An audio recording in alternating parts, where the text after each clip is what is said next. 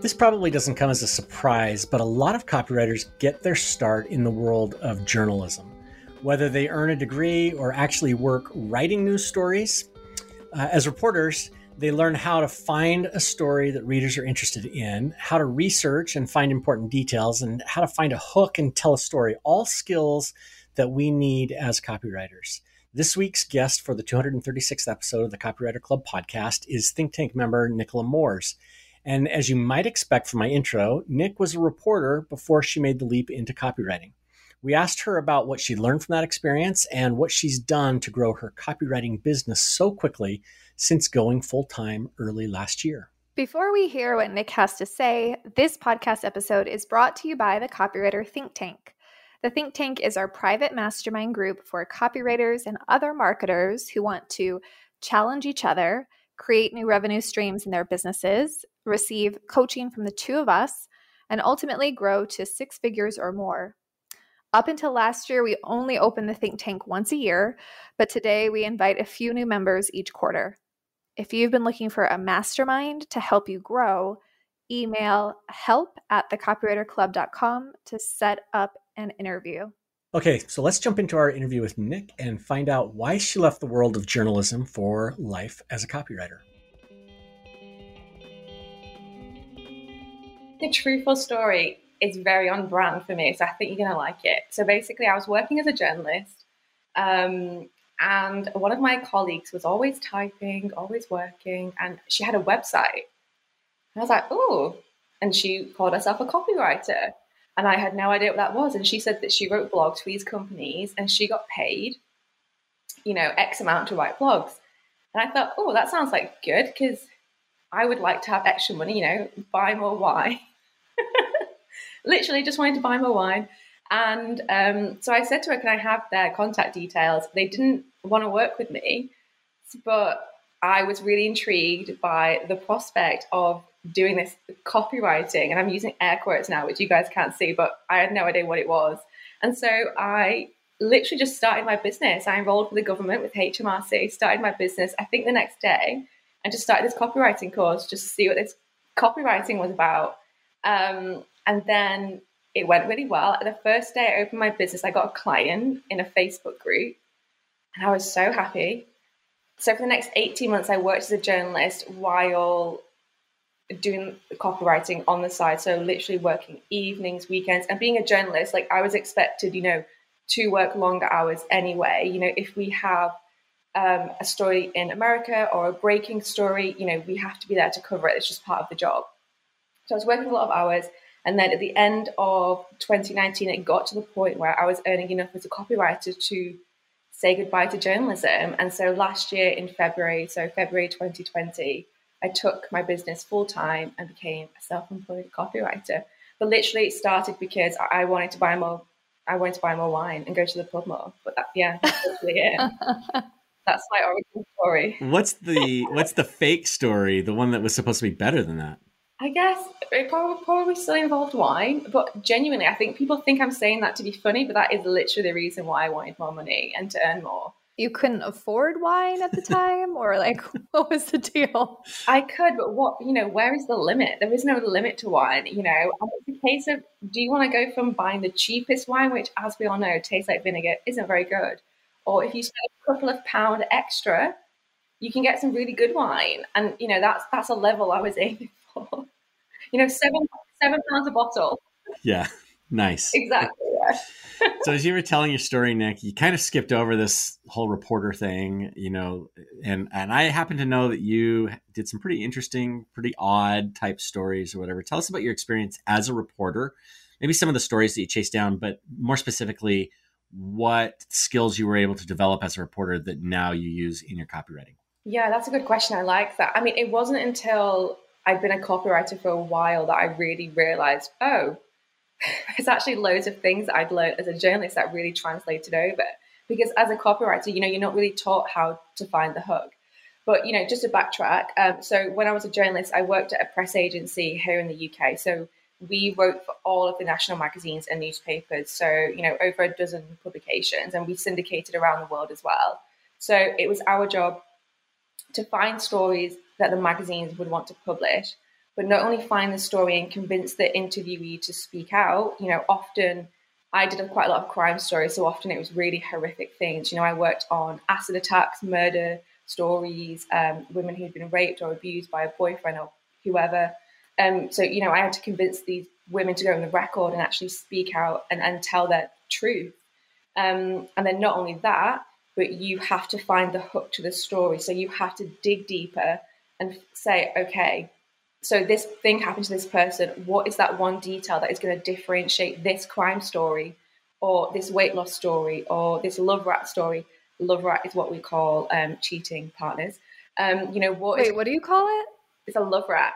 It's what we call it in the love UK. Rat? Yeah, it's a love rat story. Interesting. Yeah. Okay. Sorry, carry on.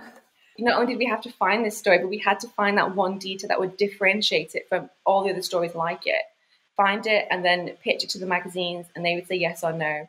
But that's literally how we worked. And so not only did I work on, a lot of hard stories, it really gave me a really good background, one, in interviewing. So I became great at getting people to open up at really often difficult topics, get them to trust me. And usually it was over the phone. Sometimes we would do it face to face. Finding the hook. So, what is this thing that makes this person or this story unique? What is going to differentiate it? How does this stand out from all the other stories that you see in the magazines and newspapers? Storytelling, the features that I wrote, they're first person real life features. So it's literally, I did this, I did that. And so not only do you have to tell the story so that the reader can visualize it and see what's going on, but you have to inject emotion. And there's a lot of showing and not telling. It's a real skill. We did newspaper articles as well, news stories, but the first person features were really ones that we did the most. So as well as those which, directly influenced the copy and really helped that I could translate that over to copywriting, there was also voice as well. Because we wrote for so many different publications, each one has their own style guide. But coming into a press agency, you're not told or, given a style guide saying this publication writes like this or this one. And it was often really, they got as granular as some publications use double quotes, some use singular. It's really tiny details like that you just had to pick up on. And so I created accidentally had my own system to replicate their voice, which I use as a copywriter now. And I didn't even realize that I did it. It just came naturally to me. And it wasn't until clients were saying to me, oh, I don't have to edit this. You sound like me. Or how did you do that? No one else can do that. That I really realized that I did it. To be honest, it just never came to me before. Okay. I have so many questions about your background as a criminal investigator. So, the first one is just, how did you take care of yourself and kind of manage your own mindset and emotional stability as a reporter who is working on these really horrific crimes? How would you handle that? Because it's so hard to explore those topics. Yeah, I smoked at the time. That probably had a lot to do with it. But I don't think I did, to be honest. I think working in that industry, you have to be a certain kind of person. And I'm actually a really sensitive, emotional person. I cry at dog adverts on the TV. Britain's Got Talent. I cry at that when someone has a sob story. And I'm like, oh my God, she's so good. So it was really hard for me to actually take a step back on these stories and not get emotional. I remember one story that really sticks out to me was a story about a mum who was raped by somebody that she knew. This guy then preyed on her son years later, and the son tried to kill himself and blamed himself for what happened. And I just remember leaving this woman's house, and I remember calling my boss, and I was just sobbing on the train home. It was just so horrible. Just the thought that someone so young could have so much guilt on their shoulders. And I felt like not that it had been passed to me, but when you're seeing that raw emotion right in front of you, it's hard not to get affected. And so I don't think, that night I remember getting home, and I think I did have a glass of wine and some chocolate just to sort of calm myself down. But it got to the point where I really had to separate myself. One of the last stories that I did was about a guy who shot his 2-year-old in the head. And that one, I was just, how can you hold the emotion back with that? But, it's difficult because as a journalist, you're there to do a job. You're there to help this woman, and say women because we did work with women or women's magazines. So that was the primary audience. So, we were there to help these women speak out. And by speaking out, they often encouraged other people to come forward to the police and report their own incidences. So, I had to keep reminding myself that I was there to do a job. But I don't think I did look after my mindset very well. That is the truth. And it's something that now, sort of the last 6-9 months, that I've really come to recognize. But there was a lot of numbing feelings and just pushing it to the side because I just thought, this is more important. My feelings, not that they don't matter, but that they're not a priority right now. So as you were working on these kinds of stories, Nick, where did you go to find story ideas or to identify people to talk to in order to get the stories out? What was that research process like? Facebook groups, interestingly, that was the majority of places that we found the stories. Sometimes it was the national newspaper stories, so they would only really report on really big national stories, so ones that were particularly horrific, or I don't know, maybe the person had gone missing, and so they were then following that story up through the court case. So we found those, but they would have a lot of competition from other reporters and journalists, because when you're selling these stories to the magazines, only one magazine can publish the story. So therefore only one journalist gets to speak to the person. So it's really competitive. So the nationals and the local newspapers were for the bigger stories that everybody had, heard of. But then I would go into Facebook groups. So often just ones where maybe general women groups, or sometimes it would be specific groups for a specific condition that the magazines might like to report on.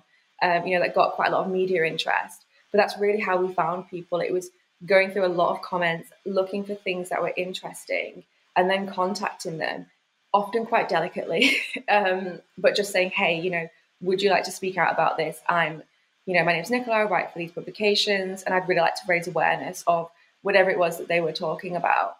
From that process and your time as a journalist, what are you doing today to figure out the hooks when you're working on projects? And what could we do better as copywriters to find the hook? Ask questions. That's really all that it is. That's what I found, particularly when I was a journalist. It's, okay, so you've got the surface level. This is what the story is. So it's just asking questions to keep going down layer by layer by layer until you get to the one thing that makes them unique.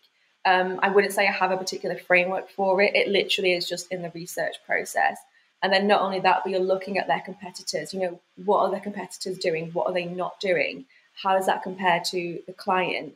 And then going from there, okay, so what are they doing that they aren't doing, and vice versa? It's really just a lot of digging, asking questions, and comparison as well to the market and what's already out there.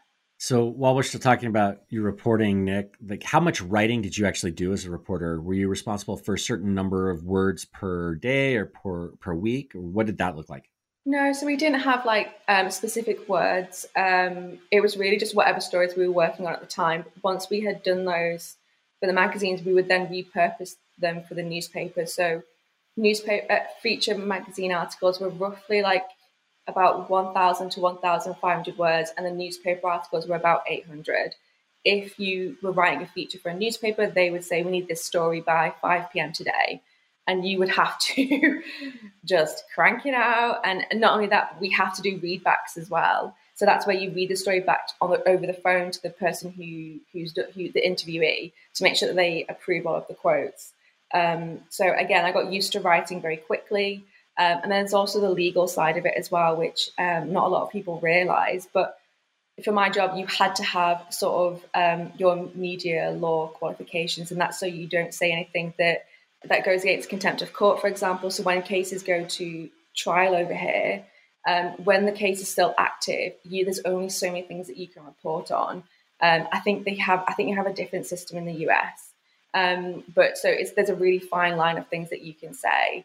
And even once the case has been over, if they haven't been convicted of a certain crime, but the lady or the victim who was involved said that they did that, you can't say that because they weren't convicted of it. So there's also a lot of law things to consider as well. So yeah, that was a lot. Can you talk about the interview techniques, and maybe we can pull some ideas to help us have better interviews where our clients open up and maybe talk about just, harder stories or whatever it is that might feel more vulnerable? Since you were so good at that, what were some of the techniques that helped you allow your interviewees to open up to you? Sure. So I always started off with a little bit of small talk. It might be an English thing, but we love small talk over here. So talking about the weather, or, often we contacted people over Facebook. So if they had, a little girl or a dog in their profile picture, that's obviously their dog or their child. So ask them about it. So just really getting them to open up about topics that they felt comfortable on, and just so they could see you as more of a friend.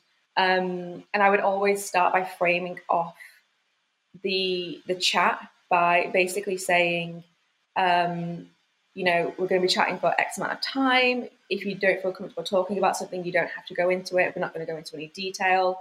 With the cases that I did, you didn't go into detail because there was obviously a lot of horrific details. But with copywriting, you do want to go into detail. So I wouldn't say that bit, but that was something that I did. But I think with the copywriting, when you're doing those interviews, let them know how long they're going to be on the call for, what it is that you're actually going to do in terms of with, the words that they say. Is it going to be published anywhere? I mean, we know that it's not, but they don't, and they might hold back from talking if they think it's going to be published somewhere. So I'll just let them know I'm recording it just to get it transcribed. It won't be published anywhere. It's just for my notes. But really just, make them feel comfortable being in your presence. One of the things I always say is I never call it an interview. There are two types of interviews, job interviews and police interviews, and both of those are very stressful situations. I mean, I've never had a police interview, so I can't confirm fully, but I imagine. And so when you say to somebody, I'd like to interview you, immediately they're going to freeze up because you don't associate the word interview with anything pleasant. So I just simply say, would you be up for a 30-minute chat or conversation or Zoom call? Just keep it really casual. You want them to feel comfortable at the end of the day. And then in terms of the actual questions, so I try not to ask why questions. Sometimes they just come out. But I find with why, you're basically presuming the answer. So it's like, well, why is that important to you? You're presuming that thing or whatever it is important to them. So it's, how come that mattered to you? It would be like a softer way of putting it. One of my pet peeves with interview questions is when people ask the question and then they give an alternative to the question. So they would say okay, do you like daytime or is it that you're a nighttime person? And then they sort of feel like they have to fill the space and carry on with the question. Whereas if you just don't give them the alternative, let them answer with their own words. And another thing as well is let them speak more than you do. I've seen so many interviews where the interviewer just keeps talking and says their question and then they feel like they have to describe it and explain it for 5 minutes. Just ask the question and be quiet, because there's a thing in psychology, people fill empty space. So even after they've given their answer, if you want to dig a little bit deeper, one thing that I have used in the past is I just stay silent for a couple of seconds and you'll find that they will actually continue and explain a little bit deeper and explain a little bit more. And you get a few more golden details. That's one of my techniques that I like to use. Nick, when you were just getting started, how did you find your first client and how do you get your clients today? The business was started in June 2018, but I went self-employed last February, which was really great timing on my part. I don't know what I was thinking. But there you go. It all worked out in the end though. So with the Facebook group, I literally joined a Facebook group. I think it was one local. Often in England, I presume that you guys have them in America, you have local business groups. So I live in a city called Birmingham. So there's Birmingham business or Birmingham entrepreneurs, for example. I mean, I don't know if they're real groups. I just made them up, but they're the type of keywords that I was searching for. And the one that I joined, I think was actually one down south somewhere, but it was a local Facebook group for small businesses, basically. And off the top of my head, I think I literally posted in there saying that I was a copywriter and did anybody need any help. It was as simple as that. I hadn't given any value, which is obviously really bad marketing now, I realize. There was absolutely no value whatsoever. But I literally asked outright, and somebody commented that she needed a website page. I think it was a homepage and an about page. And could I help her? She was a yoga instructor, and I said yes. And so, yeah, that's literally how it went. Now, do I get any clients from Facebook groups? I don't think I do. Most of my clients come from referrals, if not all of them, or past clients coming back for more. But yeah, Facebook groups was how I got my first, I would say, 5 to 10 clients. And then from there, one Facebook group client then referred me to another one, who referred me to another one. And it just sort of spiraled up really from there. So we started working with you last March, and at the time in the think tank. And I didn't realize at the time that you had just gone out on your own and the month beforehand. Can you talk just a little bit about like, why did you jump into the think tank in March? We didn't really know you well at that point. You were kind of fresh out on your own in your own business. So why? This is so funny. So when I think back, so I really came across you and Rob, I would say in January of last year. And I think I'd heard Joanna Weave talk about you. And I was like, oh, let's see who the Copywriter Club is. And I hadn't bought anything from you whatsoever. I hadn't joined the underground. I wasn't in the accelerator. And I got your email, and it was the Thunder one. And I still remember it. And it was the Thunder email talking about the think tank. And I thought, oh, this sounds fun. And I read the brochure about 10 times. I'm one of those people that has to read every single word. And I don't know, something about it just really lit me up. I can't describe it other than that. And I remember reaching out to you and you saying, we should get on a call. And I just had such a good feeling about it. I'm the kind of person where I have to follow sort of what my gut is telling me. And my gut was telling me to do it. It was a bit of a leap at the time because I had only been self-employed for a month. But to be honest, like, I don't even think trust was involved because I don't even think I knew you guys well enough to trust you at the time. It was just to be honest, it was just a really good gut feeling that I had that was telling me to go for it. And I'm so glad that I did because my business has grown an insane amount in the last year, even during the pandemic. So, and I know that being in the think tank has contributed to that massively, at least 50%. So I don't regret it, but yeah, it was a gut feeling just telling me to do it. In terms of why I invested so much money so early on, I honestly couldn't tell you. But what I had in the back of my head, so my brother is 2 years younger than me. He's really good looking, really witty, smart, like that annoying, typical younger brother that all my friends fancy. He said to me once, you have to back yourself. And I struggle, with self-esteem and confidence and imposter syndrome. And so I had that in the back of my head, Jack saying to me, back yourself. And so I did. That's what I did. Thank you, Jack. What is his name's Jack? Jack, yeah. Okay.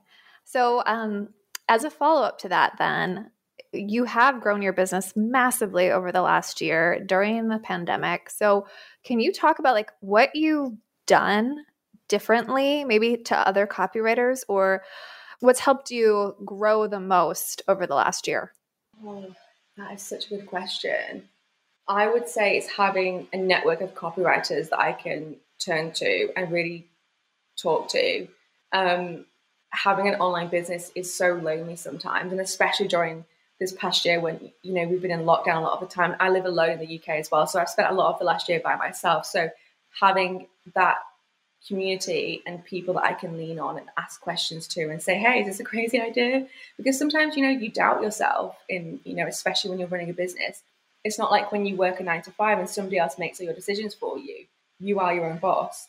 So I think that's really helped. And I think asking for things as well, asking, I'm not really shy in business, so I ask for what I want. So if I would like to work with somebody, I would ask them, do you have any work on, if we've already made that connection. So I think not being afraid to ask for things and just being upfront, and maybe sometimes a little bit cheeky, but I think I can get away with it. Sometimes just being a bit cheeky, I think that's helped.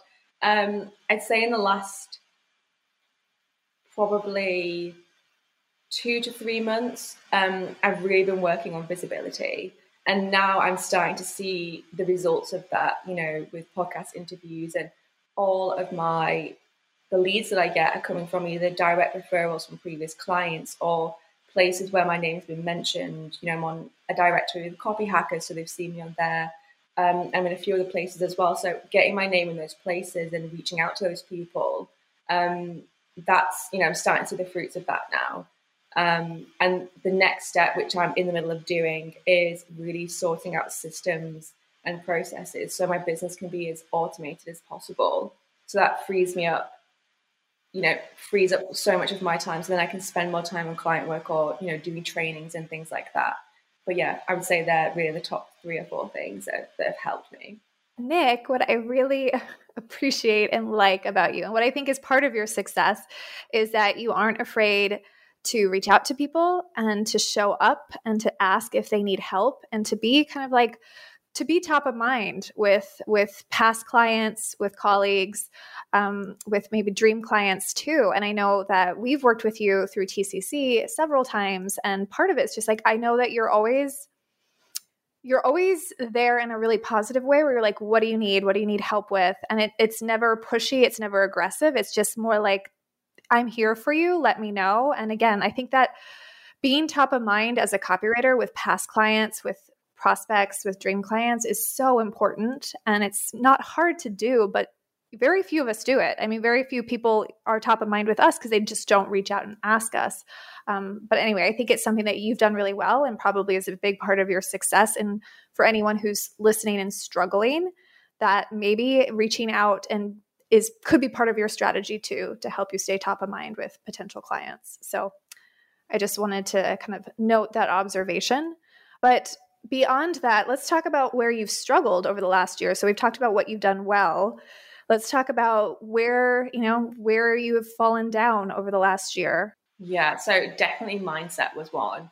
But I didn't know it was mindset until it slapped me. Well, rather, Linda Perry metaphorically slapped me in the face. So I'll backtrack. Before I knew it was mindset, I was struggling with hiring help. So I got to a point where I needed a VA to help me with my inbox and just random admin things that, just take over your calendar or feel like they do. But I was so afraid of hiring a VA, even if it was only, 5 hours a month or 5 hours a week or whatever the case may be. I think I was so scared that I wouldn't make that money, or it wouldn't work out, or that it was going to be a lot of work. There was a lot of stories that I was telling myself. So I put it off and just did the classic, I'm going to hustle myself to the ground and do everything because that's what I'm supposed to do. So that's one place I struggled with. And I think really I didn't have systems or processes until they've just been implemented. Now I have my onboarding sorted with Dubsado.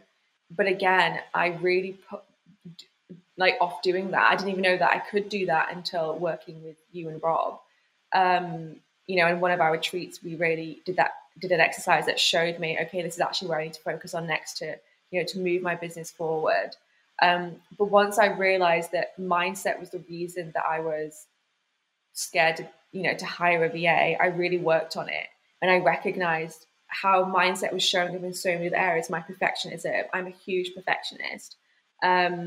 I am also a procrastinator. So, I've never put off doing client work or anything like that, but I would put off starting work in the morning and sort of give myself the excuse, oh, I'm a night owl, so I can start work later and that's okay. But really there was an underlying fear that was holding me back. And again, it wasn't until working with Linda Perry that I really got to the issue of that. And now I can recognize when I'm feeling that resistance. So I'd say they're the places that have held me back. But I think other than that, I feel like I've done things pretty well. But I mean, everybody says, hire before you're ready. I know everybody says that, but I was still too scared to do it. So I think if you're in that position, there's definitely something that's holding you back in terms of mindset, because even if you have a VA for say 1 hour a week, that's not really that much money, but in terms of the brain space it can save you, it's incredible, really. So yeah, I think mindset will be a place that a lot of people are being held back without realizing. So let's break in here to go into a little more detail on a few things Nick mentioned. So one that really stood out to me is that Nick never calls her customer interviews. She mentioned that there are 2 types of interviews, job interviews and police interviews, and both of those are stressful situations. And so in order to help the customer feel comfortable, calling it an interview might not be the best approach. And that stood out to me because I always call it an interview.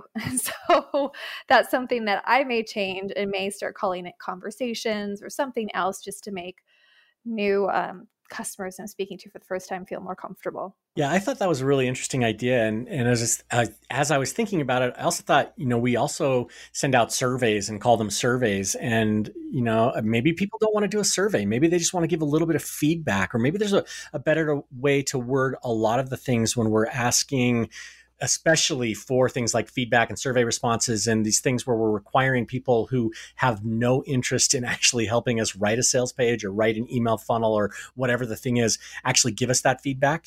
Oftentimes there isn't an incentive, or an Amazon card or something for providing those answers. And so making it seem less onerous, less like work, is probably a really good idea. So I also noticed that and thought it's a really good thing that I'm going to have to start working on in my business. And maybe for the podcast, we don't call our podcast interviews either. Maybe we're actually scaring away our guests by calling it an interview. Maybe we should call it conversations or something else. Probably not. It seems to be working okay. But it is really important to think about what we call things, what we name things, especially as copywriters, and how it may be perceived. Yeah, agreed. And also, while she was talking about, the interview, the idea of leaving space for people to, give answers all the time. I see this. I have this urgency, when I'm talking to people, to want to fill that space myself. And so just knowing that we've got to leave that white space for people to keep talking and maybe go a little bit deeper. I feel like we've mentioned that a long time ago in another podcast interview. Another trick I think that I learned from the book, Never Split the Difference, is that you should emphasize or repeat the last three words that somebody says when they're talking to you. And that acts as a prompt to get them to continue saying the next thing that they want to say. And so, leaving white space or prompting people to go on may be a good trick to get people to share even more details when we're looking at that really deep research in order to find the right hook, the right ideas to talk about. Yeah, I have not been successful at the whole pause and allowing space for the other person to talk, especially, and I'm thinking more about our podcast conversations, but I do think that's so important for customer interviews, for anything research related. And because so many copywriters do host their own YouTube shows and their own podcasts now, it's also important in that podcasting space to allow room to see where the conversation is going to flow. But yeah, my immediate reaction is always to just keep talking. And then half the time I listen to my questions and I'm like, I could have cut that in half for sure. Almost like what I'm doing right now. There you go. So another thing, that I asked Nick about, what she does to come up with hooks. And she talked about how she listens, the research that she's doing. But I'm curious, Kira, do you have like tricks for identifying what the hook is when you're working with a client? Some way to identify, the piece of information that just kind of jumps out at you and is like, okay, this is the idea I want to focus on? Or is it organic and it just kind of happens? It just kind of appears? I think for me, it's very organic, and it's very much like, what am I interested in? And I think when I don't listen to that voice, then I usually end up being a little bit off. But when I do listen to it, it's usually on, right? It's like, well, what do I want to hear more about? Or what am I interested in? What sounds different? What catches my attention? What am I still thinking about? So being able to kind of flip that switch as a customer and prospect and reading through that lens is really helpful. But, I think also the importance of doing all of the strategic work ahead of time in your research, looking at the competitors, understanding the space, because you won't know what that is instinctually unless you understand the space that you're working in. And especially if it's a new space, you have to do a lot of legwork to get to that point. Yeah, I think there's something about coming up with a really good hook that there's a certain skill there. And, when I do it, I'm looking for the story that catches my attention or the thing that piques my curiosity.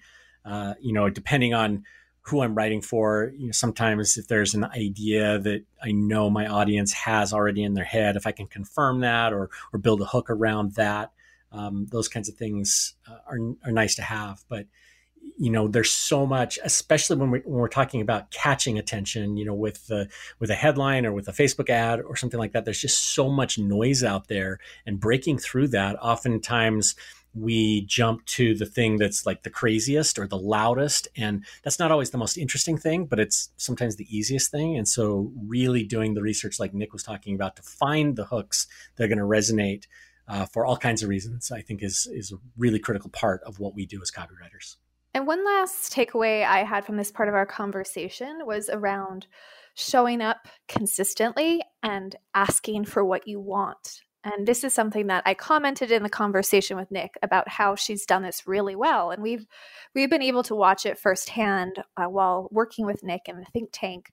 But what Nick did, at least with me, frequently throughout the past year, was she would pop into my my inbox or Slack and just say like, "Hey, how's it going? What do you need help with?" Knowing well that we're always busy with TCC and we always need help and we always need writers to take on extra projects. And it's something that Nick has done really well because it's never felt aggressive, right? We already had a relationship. We already had worked on a project. So I knew that her skill level, the quality that was already there. But while most other copywriters will just kind of move on and not follow up, Nick would always pop back into my inbox and just say like, "Hey, what projects are you working on? Where are you overwhelmed? What can I help with?" And so that led to working with Nick on several projects throughout the year, just because she was showing up, she was offering to help, she wasn't being overly aggressive. It was a really great approach and it pays off. It will pay off for all of us. But again, most copywriters don't do that. And I know firsthand because I have not been great at doing that with clients. And I know a lot of copywriters we've worked with don't follow up and don't get those extra projects. And of course, it doesn't hurt that Nick is a really good writer. And so, you can trust her when she does follow up and she's there to help. Yes. Okay, so let's go back to our interview with Nick and ask a question about figuring out her processes as her business began to grow. Nick, you mentioned that you're getting your processes straightened out. Will you talk a little bit about that, the process that you went through in order to figure out what are the processes that you need and what you're doing in order to make sure that they're in place to support you and your customers? Yeah, so I always talk about this, but honestly, it really changed the way that I thought. So one of our think tank retreats, we did an exercise with Kira where we had to traffic light our business in five key areas. And, green was great. Orange was need some work. Red was, danger, sort it out. And everything was red and orange. So basically on fire. And I just thought, oh my gosh, because I hadn't really done that much work in the business. I don't know which way it is, but I've done all my client work and I got clients. But in terms of behind the scenes stuff, I didn't really do that. I just put it off. But because I was still getting clients, I figured that it was okay.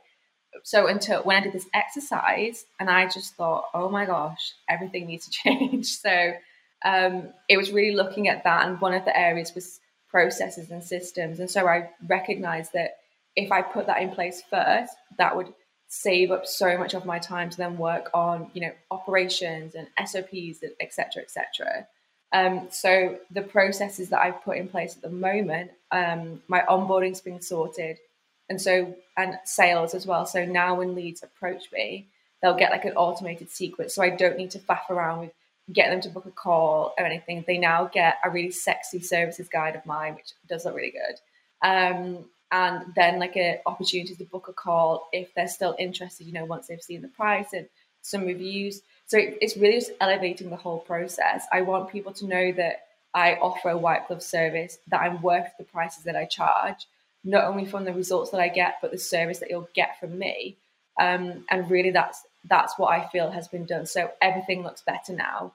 I now have a process. So when clients are onboarded with me, they get an automatic assets checklist. This is what I need from you. Drop it here. And then also a questionnaire is sent to them directly as well. And I used to do like the kickoff call within the project, but now that's been moved to about 10 days before the project kicks off. So really those first 2 weeks of the project can be utilized for research, which, as you both know, I go really, I like to go heavy on. So that's really how I've changed my systems and my processes. Next, I'm going to be looking at nurturing. So people that don't say yes initially, how can I nurture them so that they will be a yes later on? How have you dealt with your own growth in the business too? Because you've had, at least from an outside perspective, it seems like you've had a lot of success and financial success over the last year. And so has that been easy for you to kind of like step into this new financial worldview, making more than you were a year ago? Or is it something that you've struggled with at all? Yeah, how much more wine do you have today?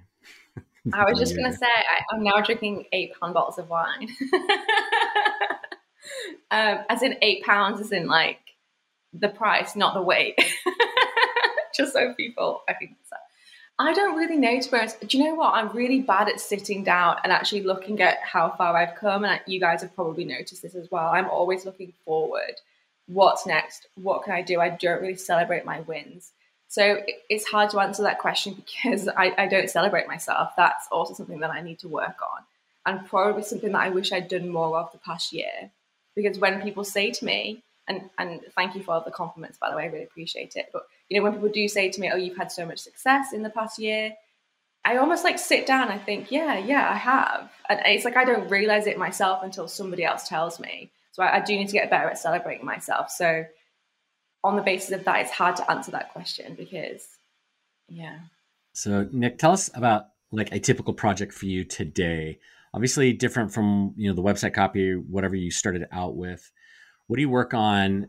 What does an engagement look like? And how much would a client pay to work with you, again, for a typical project?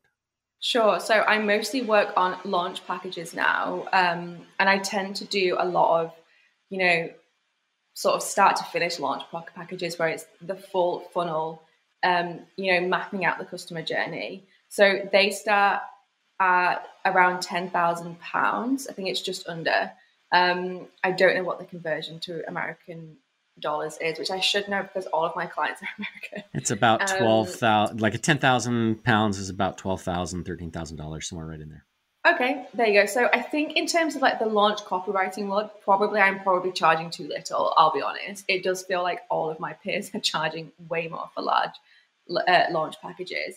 But in terms of those packages, I do, roughly 2 weeks of research, and that's really where we go heavy in on customer interviews, surveys, review mining, all of that, really just to find out why is my client unique in the marketplace, what is their messaging, and also to figure out their voice as well. So I use like the process that I did when I was a journalist to really figure out, okay, what phrases do they use, what language do they use. When I worked with your copy, I did the exact same process with you guys, and figured out, because working with you was different because you have two distinct voices. Like Rob, you and Kira, like do not sound the same at all. What? So I had to sort of approach it. Okay. This is a shocker. Shocking revelation in episode 200 something. Yeah, you should put that as the podcast headline. Rob and Kira sound different. So really I spent a lot of time, okay, they sound different. Why is that? And sort of reverse engineering that to really figure out what was going on there. So that's involved in my process. And then it comes down to strategy and actually mapping out the customer journey in terms of, what is their awareness? What messages do they need to hear and when? And then writing the copy. If I do sales pages, which I often do in my big launch packages, I will wireframe them as well. But yeah, I mean, really, I do everything, research, writing. The only thing I don't do is implementation because tech is not my friend. So wait, what is going on there with our two different voices? I would love to hear more selfishly, just as far as like you have these two people, different voices.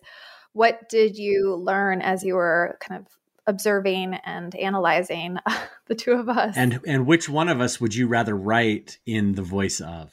Okay, so I find Kira's voice easier to write in, but that's because she writes like I would. Although to be honest, yeah, no, I do find Kira's voice easier. I think I overthink yours, Rob. I think that's what it is. I think I overthink mine, so maybe we have that in common. Maybe that's the Rob voice. Maybe that is the Rob voice. Yeah, I like that. I would say the main difference I can think of is your use of italics. And this is like even how granular I get when I look at voice. Kira, you use italics to add extra detail. So it's often personal details or like a funny joke, something witty. And Rob, you use it for emphasis. So it'll be like, I can, and you might emphasize can. You use it for emphasis. That's really the main difference. But yeah, Kira, you use like a lot of, you reference your children or like habits that you've got. Like you have that because you write personality pack copy, you put that into your copy. Whereas Rob's an enigma, he doesn't include any details about his life. We don't know anything about Rob. There might not even be a Rob. Rob is just a figment that Kira has invented in order to be the straight man for her jokes. Okay, well, I appreciate you sharing that. So my other question is just, we talked about visibility. You mentioned your focus on visibility. I know you and I have talked a lot about how to go from being in the commodity, price shopping bracket for copywriters in general to like the in-demand copywriter and what it takes to get there. So I'm just curious to hear what you're focused on, what has worked for you as you're kind of moving to this in-demand space, what's working, what's not working, and the visibility.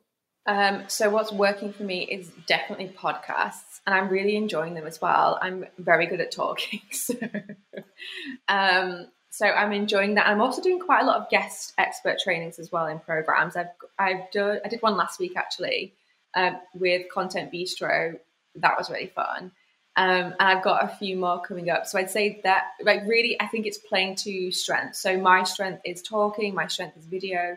And so I do visibility opportunities that work to those strengths. Like I said, I'm very good at talking. So I want to play upon that. And I think when people hear me talk, they get a sense of my personality as well. And they can get a sense of what it's like to work with me. So that's really what I've been focusing on. And I would say that it might be too early to see if it's really working. But I'm from like sort of like feedback that I've gotten from some podcasts already, it seems like it is. So I think with visibility, it's really important to play to strengths.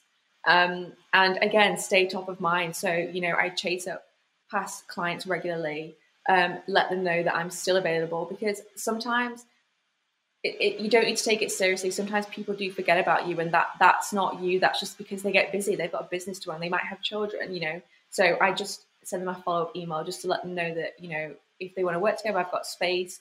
And I let them feel special about it as well. I often say, I'd love to work with you again. I've got a slot coming up in X. Would you want us to snag it? I'd love for you to steal it, or something like that. Just make them feel special. So I'd say they're really the two things that I've been doing. In terms of visibility, I would love to move more into like media opportunities, but I haven't really delved into that yet. And that sounds like a lot of work. Whereas I'm quite good at just turning up and talking. So we've talked a lot about podcasts on the podcast. We've talked a lot less about landing guest expert slots and teaching, in groups like what you're doing. Tell us a little bit about, is there a difference between pitching one or the other? Or, what are the things that somebody should keep in mind if they want to do more guest expert speaking as opposed to other kinds of publicity like podcasting? Yeah, so I use a pretty similar pitch, to be honest, with the guest expert trainings. If it ain't broke, don't fix it. So I didn't really, I changed it a little bit, personalized it. But other than that, I pretty much used the same one. The thing that I would be really wary of, or not wary of, but to remember, is really make sure that your topic fits the program or the membership or the mastermind, whatever it is that you're pitching, and make sure it hasn't been covered before. Sometimes, if that topic is covered already by the person who's running the program, they might not want a guest expert to come in and then teach it again. It really depends what their approach is. But if you can show that your approach is different or might go into more detail, that is how I would approach that. But that's really what I was looking for. And to be honest, when I pitched for an America at Content Bistro, and the fact that they said yes, still blows my mind. So again, it just goes to show, if you don't ask, you don't get. And you just got to ask, what's the worst they can do? Say no. Well, you're still in the same position that you were. And I know that is a huge mindset thing for a lot of people to get to that point. But I think because of my journalism training, where I did pitch magazines nearly every single day and got rejected hundreds, probably thousands of times, it doesn't bother me so much. But yeah, so make sure that your topic is relevant to the program or the course. And really, if it is, show them how it's going to help their audience as well and what they're going to get out of it. Nick, we have a fun surprise. We like to do a lightning round now at the end of our episodes. So just, bear with us as we ask you some lightning round questions. And we say we do it now. This is the second time that we've tried it, so we'll see how it goes. And I forgot to do it until Rob nudged me and reminded me. Thanks, Rob. So Nick, just, we'll start with some easy ones. Like, what's your favorite day of the week? Wednesday came to mind. I don't know why. How random. Hump day. It's like middle of the day, and you're looking forward to it's got to be. Nickname your parents used to call you? Knick-knack, Nickelodeon.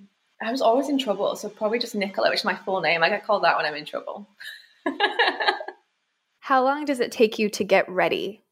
Nice. Oh, like 10 minutes. I literally, when I used to work in my full-time job, I would wake up 10 minutes before I left the house.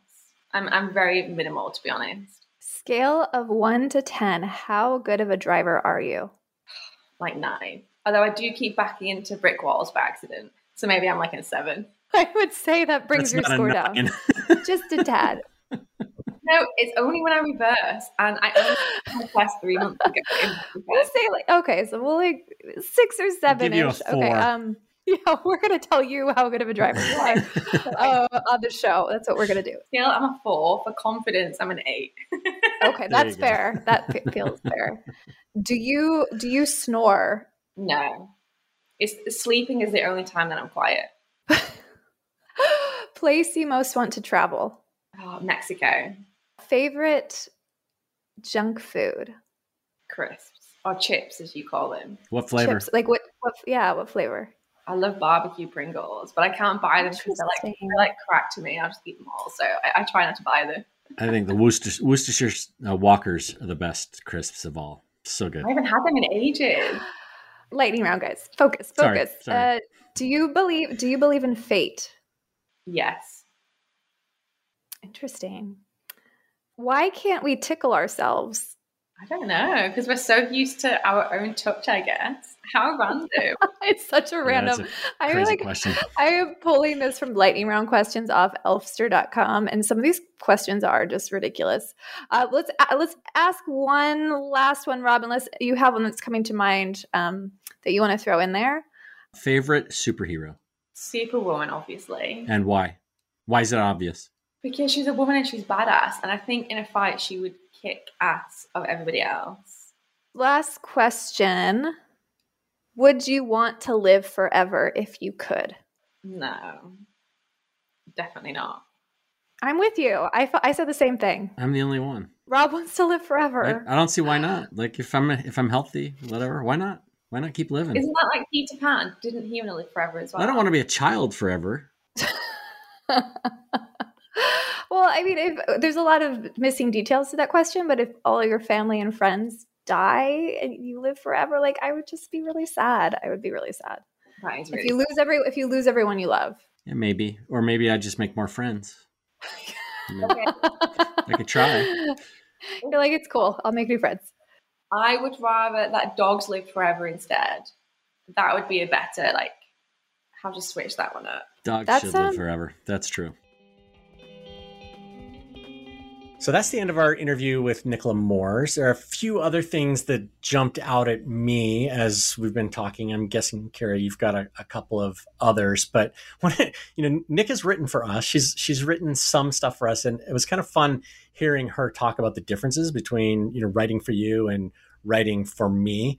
It's interesting to me that I'm so difficult to write for because I feel like my voice is pretty straightforward. But maybe it's I have a way harder time writing in your voice than in my voice. Obviously, I feel like everybody else should feel the same way. Yeah, it's always interesting. I know Justin Blackman has analyzed our voices previously too and shared the differences, and it's always kind of fun to hear. And I always learn something new when we hear that feedback. But yeah, it sounded like I just provide a lot more personal information. Yeah, probably. And that you might hold some of that back, which is your style and my style, which is how we work together. So yeah, exactly. It is interesting, when Nick pointed out the way that we use italics or parentheses differently, for emphasis or for including additional information. And it is interesting when people point that out to us. I'm like, oh yeah, that's right. That is a difference between us when we write. So kind of fun to get that feedback. Another thing that jumped out to me as I'm listening to Nick talk is just the propensity to not celebrate wins, to not look back and see what we've accomplished. I know Nick was saying that that's one thing that she does.